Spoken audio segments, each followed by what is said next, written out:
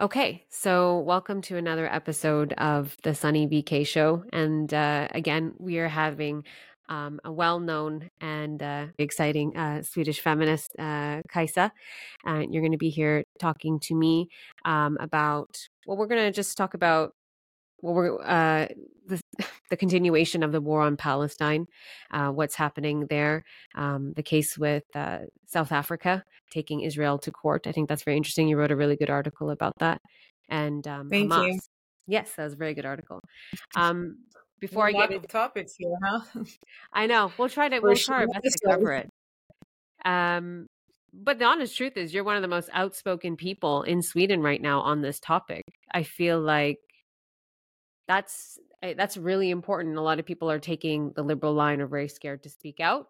But you stick to your morals, and I appreciate all the things that you write and say. But just to preface what's going on, it's I guess 101 days into the war on Palestine. There's over 20,000 Palestinians dead. The numbers are obviously more if we think about the people trapped under the rubble. And 70% of those that are killed are women and children. We have countless thousands that are maimed, that are missing limbs, particularly children. It's a really horrible situation. A lot of this is being said. People can find out all of these atrocities that are happening online. When South Africa took Israel to the International Criminal Justice Court, not a court. There's a difference. Yeah, it wasn't the criminal justice court. It was just the justice court, the court It's of just justice. the justice court, because So criminal there's courts, two you can. courts. The ICJ hasn't taken up the case yet, which No. we're all disappointed by. What's the difference though? The ICJ and the ICC, for anyone who's listening, what would you say is the difference? Well, I would say none of them really has the power to stop anything. But of course, a verdict in the ICC would mean a lot more. The thing is, though, that the ICC has tended to focus on cases of African leaders mostly, which is extremely disappointing. The US, for example, is not a member of the ICC and has declared that, if anybody would take a US leader to court to the ICC for any war crimes, they're going to actively try to prohibit that. They're going to try to stop that person from being sentenced there. So, when it comes to the ICJ, which is the case now, I think it's very interesting that it's South Africa out of all countries that are taking Israel to court over genocide. And I agree with their application. I think what's going on is a genocide.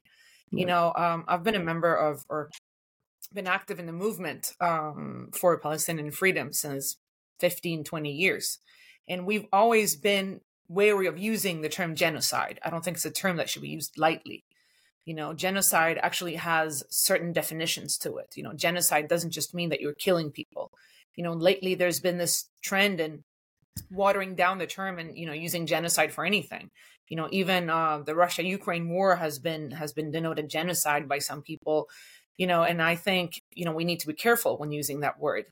But here, looking at the evidence, I think it's very clear that what's going on is genocide, especially because when it comes to the definition of genocide, this is a term that was coined after the Second World War by a Jewish, Polish lawyer. And the central concept here is intent. Is there intent? Are people being killed just because they're members of a certain ethnic group? And is there an intent to do so? And here, what they're looking at in this trial are statements by the Israeli ministers, prime minister, military leaders, where it's very clear that they have an intent of erasing the Palestinian population of Gaza.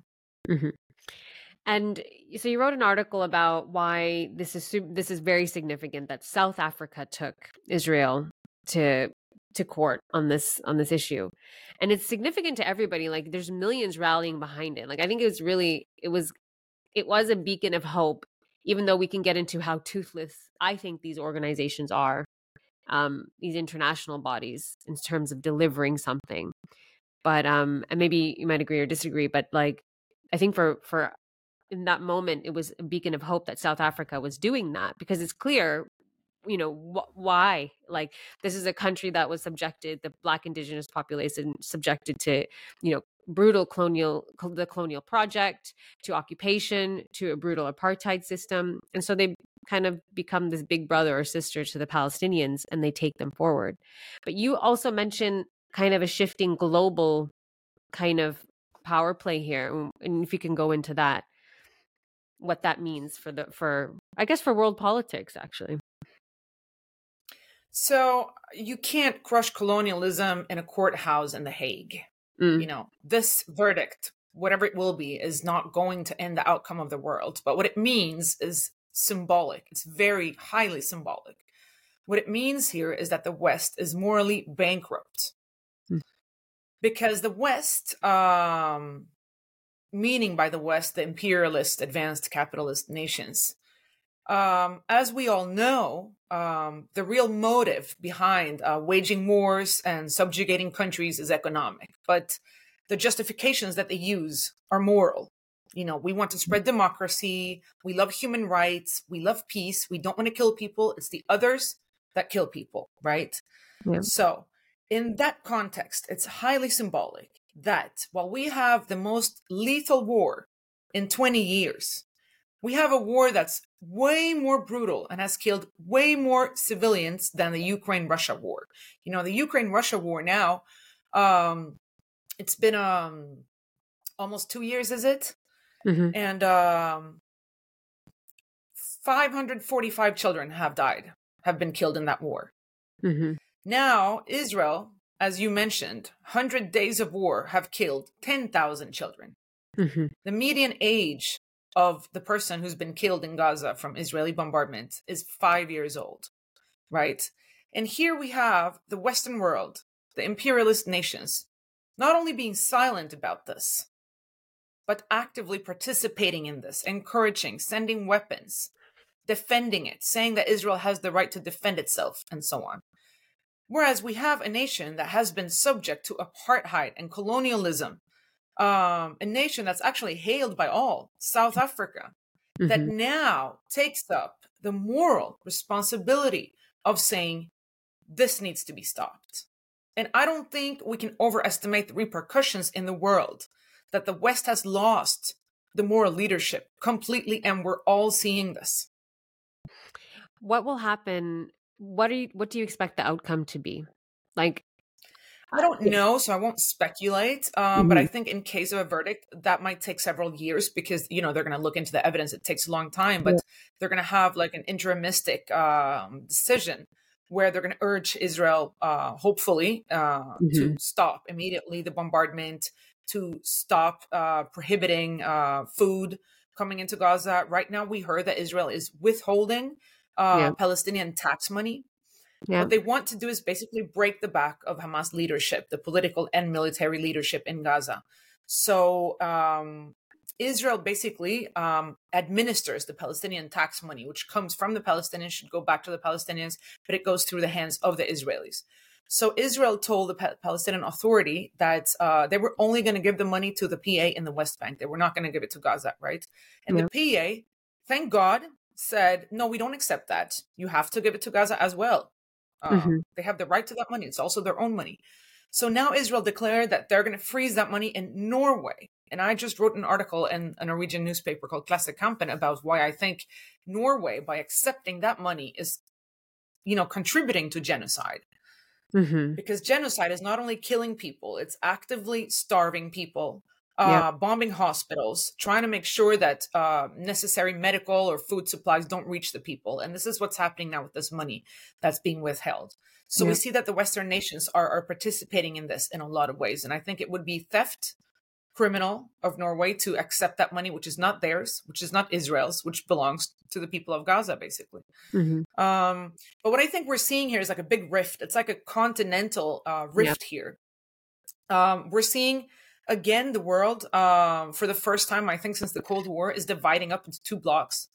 We have on one hand the Western imperialist bloc, and on the other hand, we have a kind of diverse bloc led by the BRICS countries. And this is not an ideological bloc. It's not like during the Cold War that we have a socialist and capitalist bloc. Now we have a bloc, the BRICS countries, which basically consists of all types of different political systems, economic systems, but they have in common that they don't belong to the leading imperialist Western capitalist nations. So they are uniting despite their differences. If you look at, for example, Venezuela, Iran, I mean, they have nothing in common when it comes to political system, but geopolitically, they're uniting. And more countries are seeing the advantage of being in that bloc. And hopefully, with time, this bloc can become even stronger and challenge the West, both economically and militarily. So, but for Palestine now, we're in a hurry. We need somebody to do something right now. And to my great dismay, neither China nor Russia is doing anything. No. In terms of when I ask what do you think will happen, I completely agree that this facade of liberal democracy, these values, the philosophies we all get taught in university or in high school, it's all being exposed, it's all falling apart. And if the ICJ doesn't prosecute Israel, I think for the millions that are holding their breath hoping for something, this is not it's not going to be Israel's issue. It's actually going to be the ICJ's issue, that they are completely toothless and they couldn't do anything. And even if they did do something, wouldn't it then be passed on to the UN, who then have these countries that sit there that have been vetoing all of the ceasefires resolutions that have been going through? Right. What I think would happen in case of a positive verdict, that they would actually condemn Israel for genocide, is that we would actually force our media to speak of it in terms of genocide. Which is not happening right now. I mean, when I was on the radio and I mentioned genocide, the host got very uncomfortable and said, well, genocide, I don't know about that. That's a term and, there are definitions and there are different opinions. But if The Hague were to decide that this is genocide, we could actually force our media to use that term. What radio station was this? This was the Swedish public radio. And they're still not using the term genocide? No. Okay. Well, I didn't even know what to say to that. But I want to ask this. I want to comment on what you just said before that. I think that's very interesting when you're talking about the two blocks and it's kind of like the Cold War, but it's not like the Cold War because it was very ideological. We had anti-imperialists and then the colonial countries. And then you talk about these BRIC countries. I do see that. I see when I'm looking at this situation and I have to read much more into it, I see the US losing, someone mentioned this years ago, but it's the Roman Empire, these cracks that are happening and people are beginning. And so the Roman Empire didn't just fall from external forces. It was inside cracks and, turmoil as well. And it's the US doesn't have the power that it used to have when it was, during the Cold War period. I think Biden has lost his mind. I think he thinks he's in the Cold War period where he can just go bananas and just starting another war in the Middle East when they were pulling out, when they don't have the resources for it, the bombing of Yemen. None of this makes sense to just regular people. So that being said, I want to ask you though, where do the Arab countries stand when you're looking at this kind of divide globally? Because the Arab countries had not submitted anything to the ICJ, for example. The Arab countries are not imposing severe sanctions on Israel when they play such a big role in terms of trade. But these same Arab countries are facing the wrath of their own people. And that's quite scary for these autocratic regimes. So where do you see that in terms of this world picture that you have? So there is this book, Hamas Contained, which I know you've read as well. And in that book, there is an analogy that I find very apt. And it's an analogy of a village where the men are out fighting a war and the women are left there. So what happens is the foreign army comes there and it starts raping the women. One woman resists and she's successful. So she ends up not being raped. When the other women find out that she resisted and that she wasn't raped, they start feeling shame because they know that when the men come back, they're going to question the other women why they didn't resist. So they collectively decide to kill her so that nobody's going to find out that they didn't resist. And this analogy explains the situation now in the Middle East. The woman who resisted is Palestine. And the women who didn't and decided to kill her are the other Arab countries, who have decided to look away because they're ashamed. Because they know they should be standing up for Palestine and they're not doing so. Yeah. So Palestine is well, they all have their hands tied. Yeah. Sorry, go on.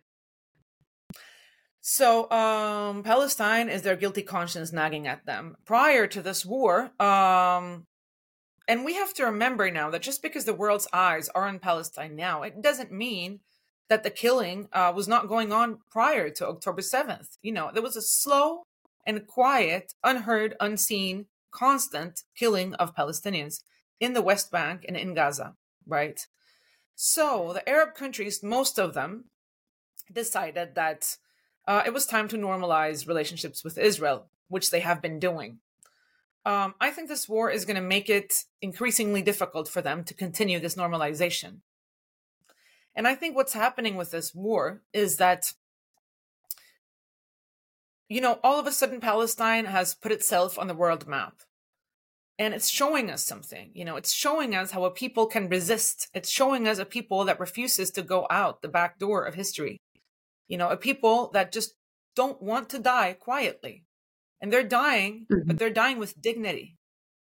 And I think they're examples to all of us, because they have been so oppressed. And I want to make the analogy here again with South Africa, because I think, as I said, it's very symbolic that it's South Africa taking this case to court, because South Africa knows what apartheid is like. But the South African apartheid system was never genocidal.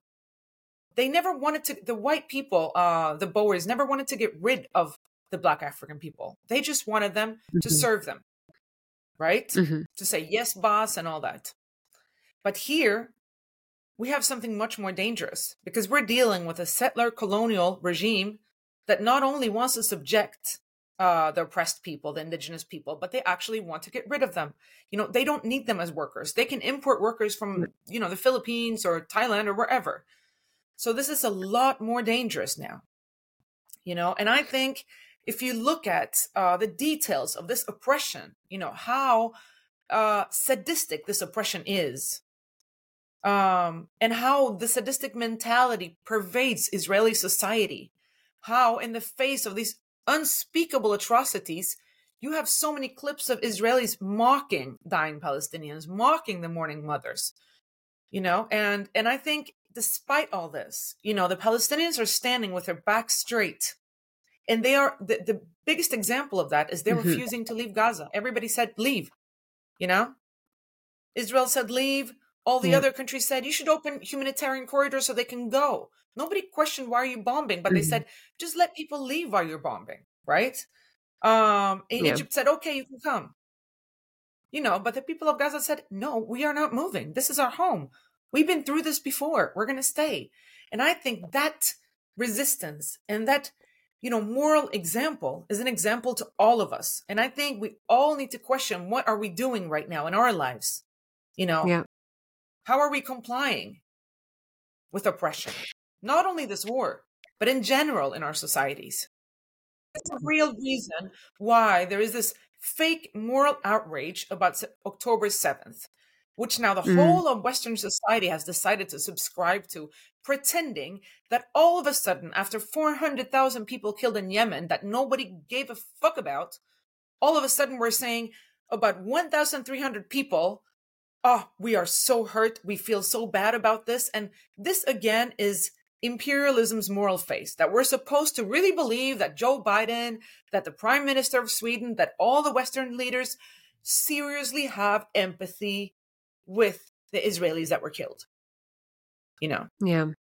When we know this is not so, when we know that if they had empathy with people who were killed, the world would look a lot different. Why would they have empathy with this particular group of people and nobody else? This is not about anti-Semitism, or feeling bad for Jewish people. This is about the shock that the empire received when they realized they are vulnerable, because they did not expect this attack. Nobody knew about it. No. It wasn't an inside job. Nobody had a clue. And if a people that's been subjected to so much oppression, blockade, siege, deprivation of everything, can do something like that, the empire is in danger. And that's why I think there is a double mentality here. I think the real shock that the Western world and that they're telling their populations, us, that we have to feel, the real reason behind this shock is that the empire is in danger. And they're doing it by way of humanization. So let me ask you a question. Why is it that the vast majority of Israeli society do subscribe to this kind of awful kind of treatment of the Palestinians? There was a poll recently taken that 70% of Israelis would like further aggression, and they feel like they need to do more. More should be done in terms of bombing in the Gaza Strip. How do you get to that point? Like, how do you get to the point where the videos that we're talking about are honestly borderline psychotic? Like, it seems sick. Yeah. And then the rest of us that are watching it, it's such a disconnect. You know, even Haaretz, the paper, is actually more honest with the losses of the Israeli side and Israeli IDF than a lot of these videos that are coming out. And we'd say, okay, there's some videos, there are only a few, but it's a vast majority of society. I don't know if you saw this, but a high school teacher had posted something sympathetic to Palestinians and then the war that was happening, and he got booed by all of the high I school saw that. students. Yes, he came back to class, and Yeah, they were all attacking him, even physically. physically. Well, And Noam Chomsky actually said this, where he's like, no, you don't really see this anywhere else except for Israel, where the younger generation is actually more conservative than the older generation. And I think what he means is, like, you know, in the 60s and 70s, you had sort of like the ideal of the kibbutz, where it's like, you know, kind of labor Zionism, like the idea that we can build a social welfare state. And yes, well, you know, and labor Zionism was no friend of the Palestinians, but it was more of like, it wasn't so aggressive. But this, we're seeing a very, I don't know, I'm shocked by it, the aggressiveness of this younger generation. I don't know what you think about that, but how do you understand a society like that? Well, I think we're talking about generations of, indoctrinated people. We're talking about an ideology, I mean, Zionism, which is racist to the core, which basically says that Yeah. this land is for a certain group of people, and that this group of people has rights that other people don't have. And when you're brought up like that and you bring up your children like that, and that's what you hear in school and that's what you hear everywhere, that's what's going to happen, and I think if you look at, again, the analogy with South Africa, if you have a state whose foundations are racist, this is in itself going to lead to more extremism being born and people wanting it to go further. You see it now in India, for example, with Modi's presidency, and how he kind of like opened Pandora's box, whereas India has tried to, in the past, keep different religions, kind of like at, the conflict at bay, trying to balance one another out, don't use, incendiary language. And now we have a president that's, encouraging basically violence against Muslims. So, and then of course, what you're going to get small paramilitary groups that think he's too mild and that want to go even further. Yeah. And then you're going to get groups that think they're too mild and want to go even further. And that's happening in India now. It was happening in South Africa during apartheid. There was lots of paramilitary groups, like this legendary leader, Eugène Terreblanche, who was like, the apartheid regime is too mild. And you're getting that in Israel now. And what you have there is the settlers. The settlers have been armed now in the West Bank. It's like as if you give like a kind of right-wing extremist hate group rifles, just like that, take it and kill people. That's what's happening, with total impunity. I mean, it very seldom happens that they're caught. So what you see here is one thing leading to another, where actually it's all been a kind of preparation for this genocide that we're seeing now, where they're preparing, especially their own population, for it, to accept this and to view the other people, the indigenous people, as, not really human. And we're seeing it many times. We're having, we have quotes in the ICJ case where Israeli leaders have said that Palestinians are subhuman, they're animals, they're not real people, they're the enemy. Analogies from the Bible with Amalek, you should kill every man, woman, child, and animal. Yep. I mean, you're absolutely right that it stems from the core, which is Zionism, which is racism. And you see it in different parts, like the BJP, Modi's party, and its military wing, or like its little outfit group, which is not little, it's huge, the RSS, that has its roots in Mussolini's fascist party. These have deep roots in the Second World War and from the spread of Nazism. So, I mean, it's I don't know. The videos, they're definitely creating a lot of outrage and they're continuing. So I feel like they're very detached from the world outside. But let's get into Hamas because I think that's what we originally wanted to talk about. We both read a book called Hamas Contained by Tarek Bakwani. And the question of Hamas is, I think it's complicated and I think it deserves nuance. And the liberal media is not going to do that. So it's always a way to just label them as one thing. And I think what that does is it gives a blank check to Israel and to the rest of like political parties backed behind Israel to do whatever they can in the name of defeating terrorism. But why is it that so here's my question. So they label it as a terrorist group. But today, one of the recent polls is that 51% of respondents in the US between 18 to 24 years old say that the October 7th attack, that Hamas's attack can be justified because of the grievances of the Palestinians. Man. It's like TikTok generation, man. They're brought up by I Sean know. King. But the same poll says that they actually, they sympathize with Hamas as an organization, a resistance movement, and that is completely different from older people in the U.S. So my question is tell me what Hamas is according to you. Yeah. If you were to Americans, I think they're really funny. I think Americans are so funny the way they like engage politically because they're either on one side or the other. You know, it's like first they're like, U.S. Army, go. Then they're like, no, actually, I don't agree. And then it's like, go Hamas. But it's probably because they just see anti-imperialism and resistance movement within Hamas, right? But tell me, because I heard one of your podcasts. I'm gonna actually play the clip because I think this is interesting, and I want you to tell me about this when you're explaining Hamas to me. So here it goes. This internet is. It was on Last Meal, I think. Om man tittar på vad Hamas är så är det ju faktiskt inte 10 skäggiga killar i en källare som ni är nu till exempel. Utan Hamas är ju som Socialdemokraterna. Va? Ja. Hamas är som Socialdemokraterna. Nej, men de har en kvinnoorganisation, de har en idrottsorganisation, de har en ungdomsorganisation, de har liksom typ ABF, Folkets hus, allt det här. Alltså det här är en organisation som har förgreningar i hela samhället. De är framförallt en välgörenhetsorganisation. Varför tror du att de fick så stort stöd? Varför vann de valet? Men Kajsa, dialog var så sjukt korrupt att de slösade bort pengar som... men inte lika mycket faktiskt. So I think that's interesting. I mean, like... Oh, God, I hate my voice. Why did you subject me to this awful torture? No, I mean, well, I think you sound good. You held yourself well. Now, I found that, that was from an article linked to Twitter, and then the comment section just exploded. But I think it's interesting, and I want to know why you do compare Hamas to social democrats. And do you mean the social democrats in Sweden, or do you just mean social democratic party? No, this is taken out of context. Like, you have to think about that. This is like a discussion that went on for, I think, 3.5 hours. Okay.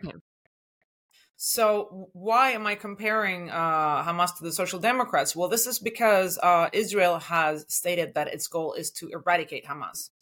And so does our media, our prime minister, and most of the Western leaders now subscribe to the goal that Hamas has to be eradicated. Now, my point is, what is Hamas? Like, how would you eradicate them? I mean, why did I say this thing? They're not like 10 bearded guys in a cellar, you know? I mean, the thing is, when I'm saying that they have like a women's organization, sports organizations, youth organizations, who do you want to eradicate?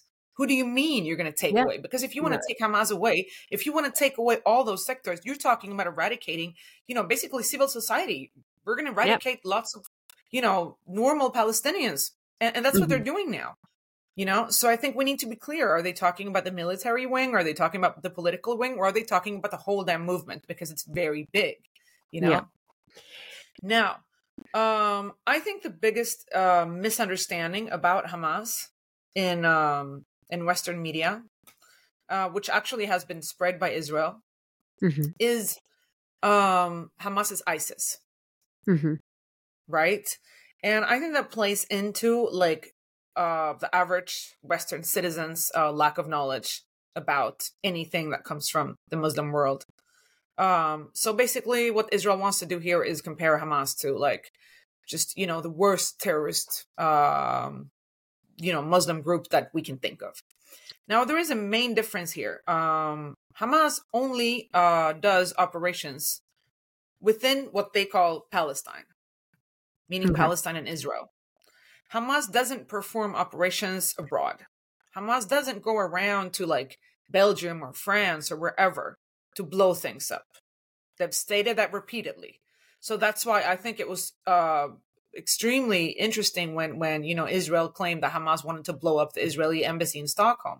And the Swedish media bought into that, which they could just look at what has Hamas done historically. You have even the secular resistance movement in Palestine has been committing abroad like operations, but Hamas has never done that. So I think that's one important distinction to make. I also think that even if Hamas was started as more of a kind of religious organization, which basically focused on the need to return to the right path before you engaged in resistance, this changed later on. Yeah. So it has developed from a more kind of religiously oriented organization to a national liberation movement. And why that happened had to do with the Oslo Accord, the Oslo Agreement in 93, where the PLO laid down the weapons in exchange for a Palestinian state in the West Bank, Gaza, and the removal of settlers, which didn't happen. It didn't happen. They never got a state. Settlers just became more and more. So, but they had laid down their weapons. So I think it's very clear that somebody needed to step up here, because the conditions were still, materially, were still gonna, lead to some kind of resistance, because the conditions that led to the PLO existing in the first place were still there. Yeah.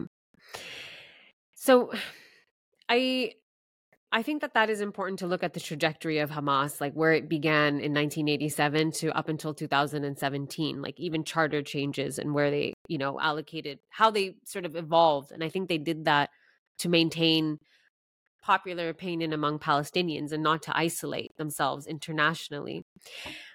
But how I do grapple with this, like how as a leftist I should feel about Hamas. I understand the resistance. I understand why that is. But is that the right way forward for the Palestinians? So we're talking about it. So just to preface that is like, when the PLO came onto the scene, we're still in sort of this Cold War period where we have this divide between the imperialists and the anti-colonial struggle. And with the anti-colonial struggle comes the words of like, the workers' liberation, a secular movement, because they're looking to the Soviet Union or at least China in these, or Mao's China in that case. We're not in that world anymore. And so what is the way forward? Because I am, like how do leftists feel about a movement that isn't really a workers' movement? Like it could be anti-imperialist, but they're still sort of functioning under the capitalist framework, Well, it's not for you and I to decide. It's not for you and I to decide how the Palestinians are going to conduct their resistance, or no other people for that matter. And it's not for you and I to moralize either. Things happen because they happen. We can't decide how it's going to be. I think what happened for a reason. When the Oslo Accords were drawn up, this was like 2 years after the fall of the Soviet Union. Socialism was morally bankrupt at the time. There was no way any resistance movement was going to take up socialism. Like everybody was leaving socialism, So what happened was worldwide religion became like the new thing. People turned to religion and the same thing happened there. That's just, the big forces that were around at the time. This was very natural. But I think if you look at the development of Hamas, I think you really see here that the most pressing issue for the Palestinians is the national liberation movement. It's nothing else. It's not workers' rights. Man, in Gaza, everybody's unemployed almost. They don't have the right to import. They don't have the right to export anything. Israel is strangling their economy. America is banning PayPal, so they can't, send or receive money. Israel is handling their economy, their money, like they don't even have a currency. So, I mean, to talk about a workers' movement there right now, leading, it's just misplaced right now. It's not the issue, the main issue, the most pressing issue, as long as occupation lasts, is going to be national liberation. And, people are going to vote for or support any group that is good at doing that. Mm. And the rest, is the rest. I'm not saying the other issues are not important. Yeah. But right now, I mean, you can't really speak about anything else right now. I mean, I do agree. And like, it's definitely not up to, it's only up to the Palestinians to choose the leadership that they want to choose. But that can only truly and fairly be done when an occupation is over. Because what you have is a population that's just, they're not even allowing for, because when they were elected. Well, they had elections. They had elections in 2006, January 25th. Yeah. Hamas won. It was, it was the freest elections that up until then had ever been held in the Arab world. There were no conditions, no preconditions at all. Nobody said in order to be a candidate, you have to believe this, you have to acknowledge the state of Israel. No, it was just like, these are the elections. Anybody, who wants to run can run. And so the US and Israel, why did they decide to hold elections? Mm. The US and Israel decided to hold elections because they were sure, as was everybody else, including Hamas, everybody was sure that, Mahmoud Abbas and his fraction, the Fatah, would win. And, they'd already started negotiating with him. So they knew that in him, they had kind of like an ally. He was going to keep resistance down. He was going to be like their arm, in a sense. So, and people knew that too. So Hamas campaigned on the parole change and reform. They won, much to their own surprise. They weren't ready for that. They were thinking maybe to form like a national unity government. And look, now they had all the power. Now, what happened was the Palestinian Authority refused to hand over power to Hamas. So there was an internal struggle there, an internal conflict. And Hamas had to just, take the reins and say, we won the elections. So, but of course, the U.S., Israel, and the Palestinian Authority did not accept that. So they kept ruling in the West Bank. But what I meant is did they not interfere, though? The U.S. and Israel interfere after Hamas had won. So they tried to... yeah, they've been trying to do all sorts of things. Arrest them, kill them, go around the world and try to send Mossad on them. They've been putting them on terrorist lists. So they can't, also the civil war that erupted between Hamas and Fatah. They helped... facilitate that. So that was a free election and they won rightly so. What I'm saying is it's almost impossible to have a flourishing democracy where you could have, the Palestinians could choose their leadership freely without this interference. There seems to constantly be an interference, even the blockade after. The blockade was cemented right after Hamas had won. Isn't that correct? It's just a way to punish the people. Yeah, well, basically, there was already the plan that Israel was going to withdraw from Gaza. So they weren't going to occupy, but they were going to instead impose a blockade, land, air, and sea, which is, different, but equally oppressive in some ways. Although, of course, the people of Gaza have a freedom that I think the people of the West Bank don't have because, they're living with themselves. They don't have checkpoints all the time. But on the other hand, they're subjected to constant bombardments, mass murder, and genocide. Mm-hmm. Now, when you have these discussions and you're on these panels or talk show radios, and then they bring up these questions of well, what about Hamas and the woman's question? Or what about Hamas and, gay and the gay rights situation? Or what about the suicide bombings? These are 3 different issues, but I know, but if you were to, what do you say to that as? Yeah, I'm not saying I endorse all their politics or say that I agree with them or anything, I'm just saying right now, the most important issue is national liberation and that's what they're fighting for. Oh, I think you disappeared. Right here. Okay, there you are again. Yeah. So when it comes to the suicide bombings, why did they start doing that? Now, you have to remind yourself that I'm not condoning or condemning anything. I'm analyzing. No. So that's my starting point. I try to explain. I read a lot. I've read several books on the history of Hamas. I'm trying to explain what I've read, what my analysis is of why things happen. I'm not saying, oh, this is good or this is bad, right? So why did they start with suicide bombings? Suicide bombings is the poorest of weapons. It's the poor man's weapon. They have reiterated several times, of course we would like to have all the weapons that Israel has, right?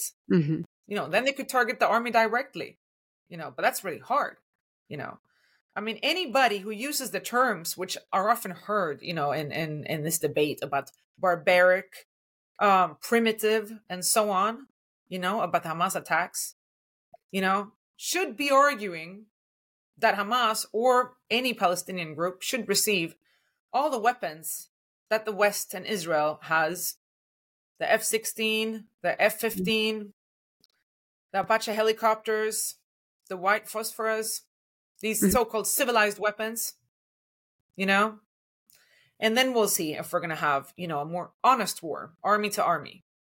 Suicide bombings is what you do, and that's all you can do when you don't have anything else. The reason why Hamas started this, according to their own documents, what they say is they offered Israel a truce.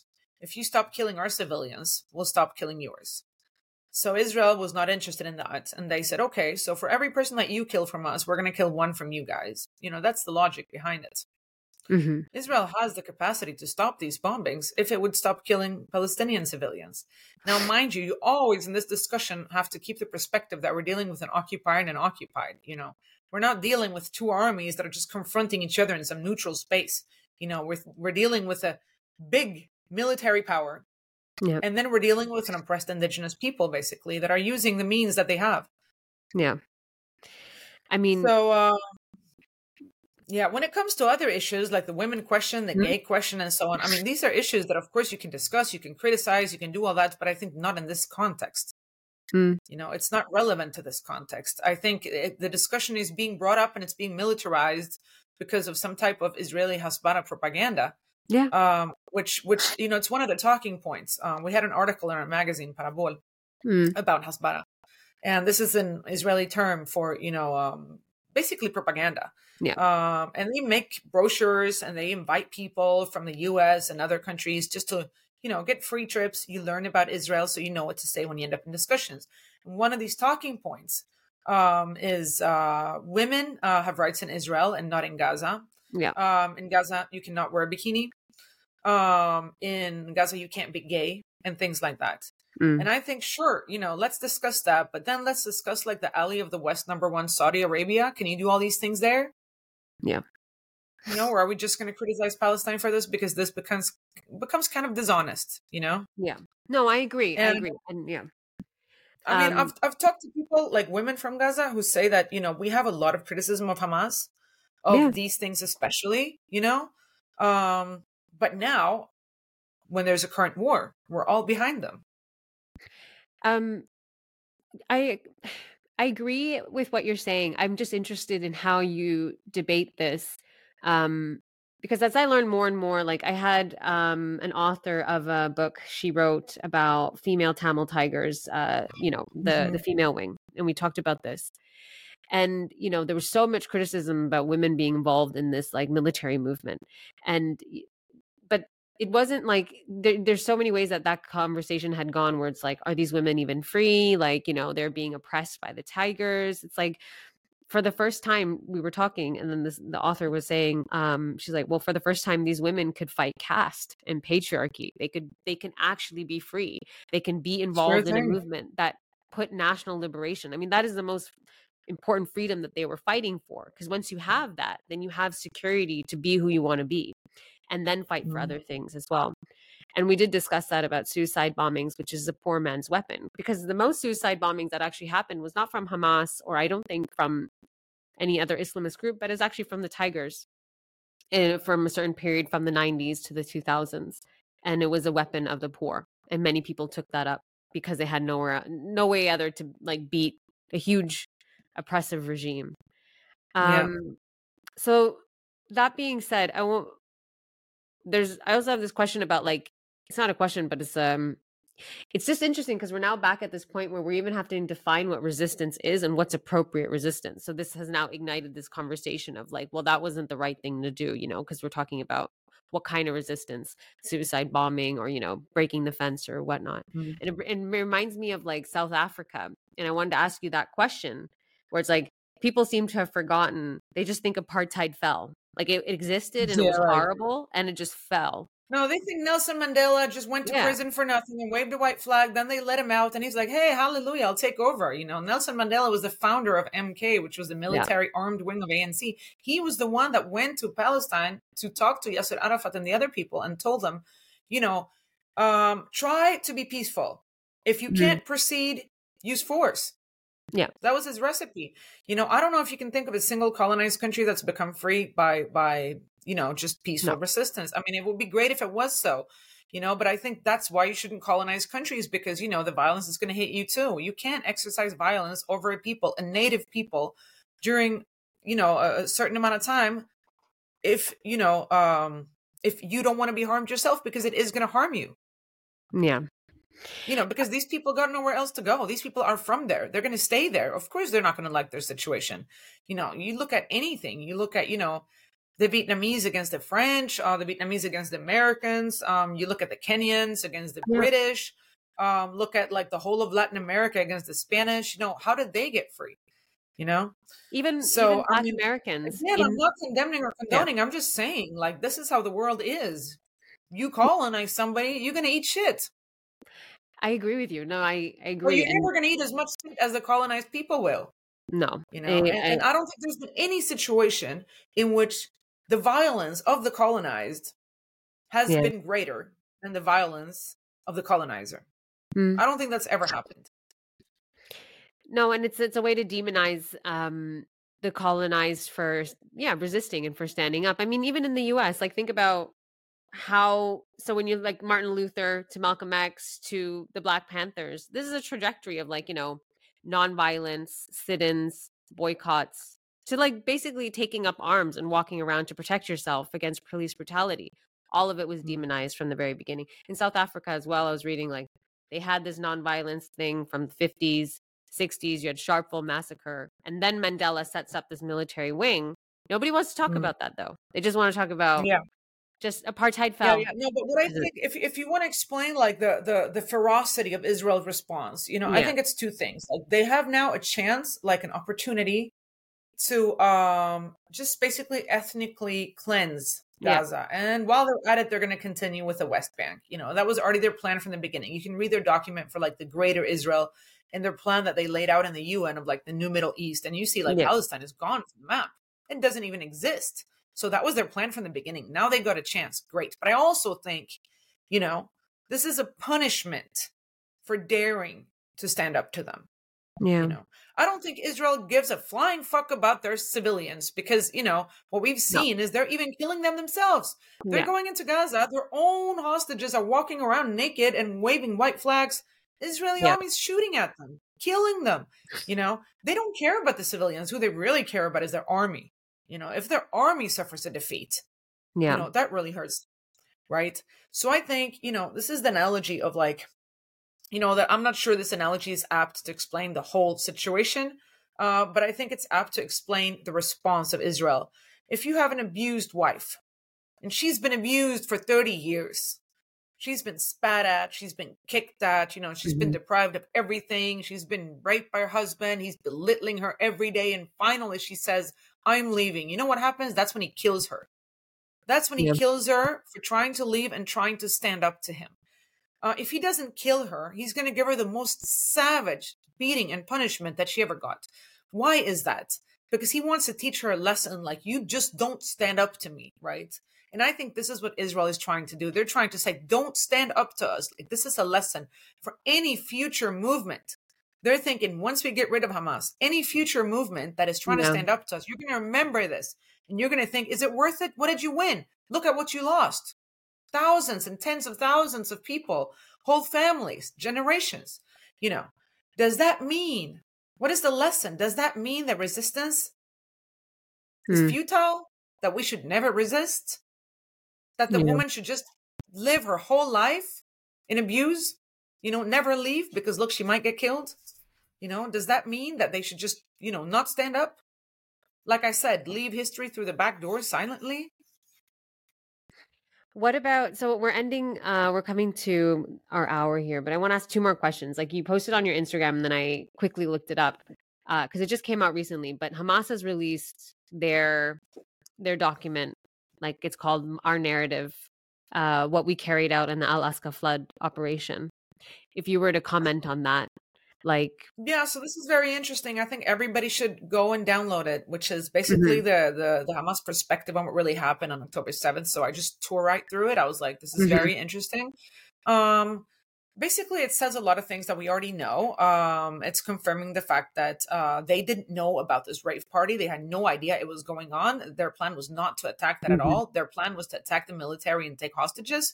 They just stumbled upon that rave, and whatever happened, happened. So that was not their plan. Apparently, the rave was going to be happening some other day, and it just happened to be right there.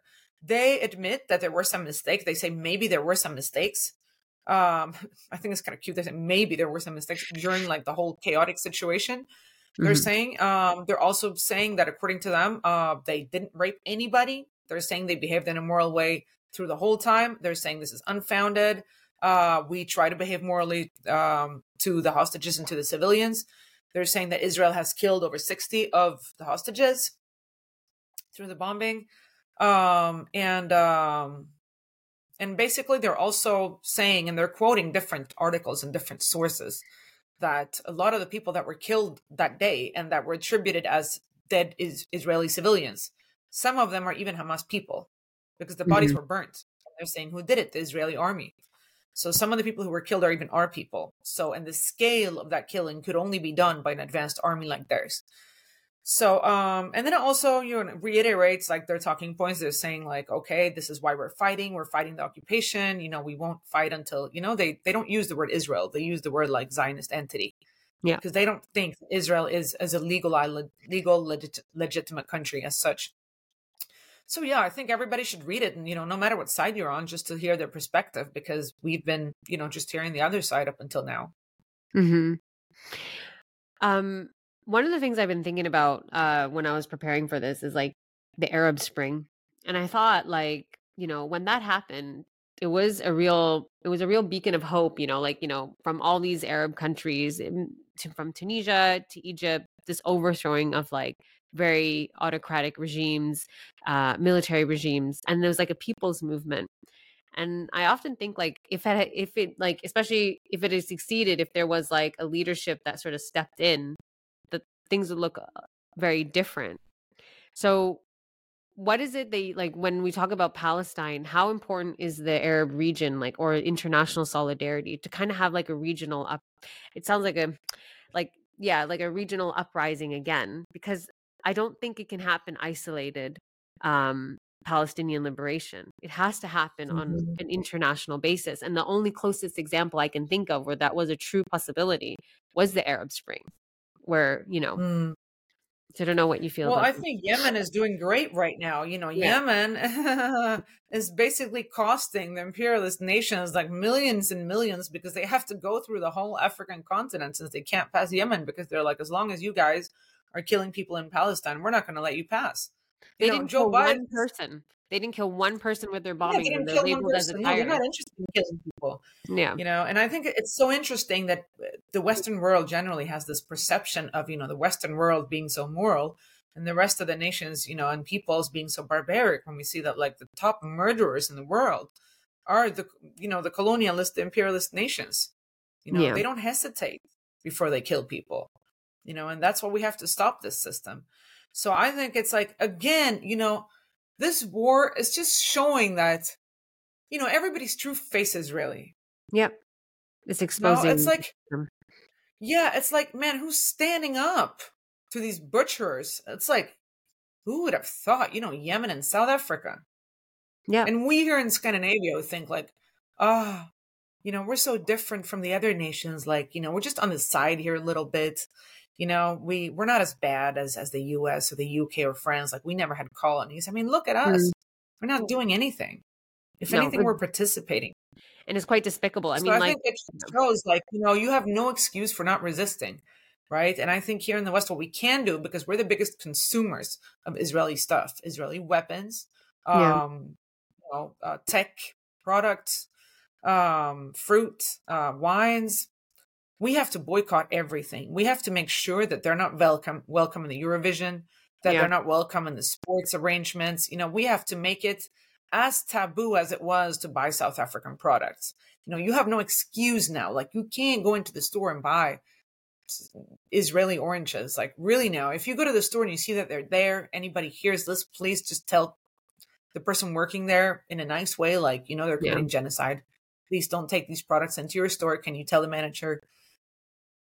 And I also think, the resistance here, we need to step up a little bit. There needs to be a cultural boycott. We've just been doing marches. Yeah. I think we need to get more creative as well with resistance. We can't just do marches, No, we need a cultural boycott. When South Africa, against South African apartheid, there was an international movement. Artists that weren't afraid to come out and speak in songs and festivals and whatever. And I think what's happening here is it's really exposing, kind of the cowardness of, all these people in these industries. So whatever, it's the comedy industry, the art industry, the whatever movie industry. And we need to be very fierce with that and have a cultural boycott where, again, because I think that would make a difference. Like, some people are going, what difference would it make? No, it would make a difference because it's hitting imperialism at its core, knowing that we don't want to have these structures in place anymore in terms of like artistic realms as well. But yeah, well, I mean, there is a movement. I mean, the BDS movement, boycott, divest, sanctions movement, that they're trying to outlaw in different places. I think in Germany or the States, because why are they trying to outlaw that? Because that's really dangerous. Why are they hitting at Yemen so hard? Because this is really stopping, world trade. And this is, economically it hurts. So yeah, we need to have a cultural boycott, but we also need to, hurt them where it really hurts, which is economically. Yeah. Well, and I think we can do it. We can do it. We need more voices. And you're doing an amazing job. Like, I'm honest. I'm being honest. I think you're one of the most. Thanks for everything you're posting. Yeah, but you're one of the most outspoken people, and you have a platform, Kajsa. And it's like, it shows your courage because people are so afraid. They'll have like 5,000 followers and they won't even post anything. They're so afraid.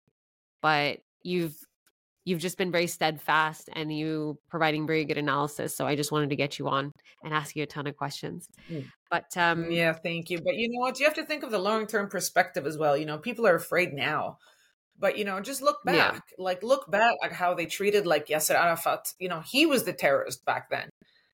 Israel was like, when Hamas came up, they were like, oh, yeah, this sounds cute. They're just a bunch of guys praying to God. Like, well, we'll ease things up for them. We prefer them to these hardline, secular, guerrilla, socialist movement, Yeah. I mean, Yasser Arafat was like a name you couldn't pronounce in the West. And so was Nelson Mandela, Exactly. Britain thought that he was like the worst terrorist, communist aligned, I mean, look at all these leaders that have been, vilified. And I think, I'm sure if we would have been talking about the ANC, maybe you would have asked me about like how they look at women and how they look at this and how they look at that, I mean, there's always something else to talk about. Yeah, but at the end of the day, history has its course. Oppression can't continue. No, it just can't. And you know why it can't continue? Because there is a difference between the people that believe and the people that are. And the people that are always win. The Palestinians, they don't have a choice. They're just there. They were just there. They live there. They don't have a choice. Zionism is a belief. So and colonialism is a belief. But when you have people that just are, they're just always going to prevail, right? Mm-hmm. Unless you manage to exterminate all of them, like they did in almost all of them in America. So I think just like looking back, what we're seeing is just a repetition of something that's been happening so many times. And we know that, once liberation has been achieved, everybody all of a sudden forgets all this terrorist labels, and all the fear they had. And they pretend they always liked Nelson Mandela, the right-wing party in Sweden. It's like, oh, he's great, stuff like that. But we know that's not true. So, just stay cool, analyze things in a cool way. Just, understand that this is just the same thing. In 30 years, nobody's going to say that Hamas is terrorists. Well, hopefully. I mean, do you remember when Nelson Mandela was in the carriage with the Queen and they were like, he was coming, I don't even know, going down Buckingham, whatever road. So maybe in 30 years is like the Hamas commander with like, I don't know, Prince William. It's just, But yeah, I wouldn't be surprised because it wouldn't be the first time somebody who was labeled a terrorist wins the Nobel yeah, Peace Prize or, it's accepted by the West. Often it's the total opposite. Remember, like Robert Mugabe, who was like, you know, the West kind of liked him in the beginning. They were yeah, like, and the white people in Zimbabwe, they were like, he wasn't as bad as we thought. We actually like him. He's encouraging us to, continue with our farms. He's a great guy. People liked him for a long time. And then when he was trying to nationalize or yeah, take over exactly. some of the land, he was vilified from one day to another. I think it was in the beginning of year 2000, something like that. Mugabe was like, equivalent to devil, Yeah. right? So it goes back and forth. It's like Saddam Hussein, who was, one day he's great, one day he's dead. Mhm. But I will say this though, because you said like, when you're talking about colonial history, I think this is very different because we've moved past that colonial history. After the Second World War, the Cold War, the colonies had gained independence. They were nations, right? We're literally going back in time and we're seeing a rehashing of this colonial settler project trying to realize itself to its fullest in a time Mm-hmm. where we've moved beyond that. So that's why it's so Yeah. visceral to the rest of us. We're like, hold on, like this is happening in real time, this expulsion and this ethnic cleansing of people. And we could see it where before we didn't have all the documentation of, previous movements. So I think that's what's so vile about this. It's like they're trying to do something where that history, that time is gone now. And that's why young people are really reacting. It's like that time is gone. Yeah, because imperialism, I mean, you're right. Israel is an anomaly in that sense because Yeah. imperialism and exploitation nowadays happens kind of like, via Zoom or via email. It doesn't happen Mm. like in person in the same way. It's not like the capitalist nations actually go and establish themselves as like a people in another country saying like, oh, now this is our country. Like you guys can just disappear. Like those days, I mean, are gone. They've already established themselves everywhere they want to be. Now they can rule like, from a distance. So you're right. It is an anomaly in a sense. And also I think what's so lethal is this combination of Israel being like a U.S. military base, their greatest Yeah. ally in the Middle East, and a settler colonial project. Mm-hmm. Yeah. Well, And I thank you think so much. a lot of people Sorry. will say like, oh, sorry, I'm just going to say one more thing. A lot No, of people will sorry. say I'm like, sorry. oh, why do you only care about Israel? Like you should just care about what's happening in X part of the world. It is because this thing is special. Not Exactly. only is it the most lethal conflict that we've seen in many, many years, and the one that's killing the most babies and children, but it's also the only remaining apartheid state in the world. We must not forget that, this fight is extremely important, and that's why right now, like since this started, I shifted focus. Like this is what I'm doing now. All the Yeah. other questions I was doing, like, economic equality, women's issues, like trans issue, whatever. Yeah, that's going to have to wait. Like I'm doing this now. Mhm. And that's why I kind of don't like sometimes when people are trying to derail a conversation by saying, well, look at this other thing and look at this other thing. No, let's all do this now for a while. Like, please just give it your full attention for the Yeah. time being.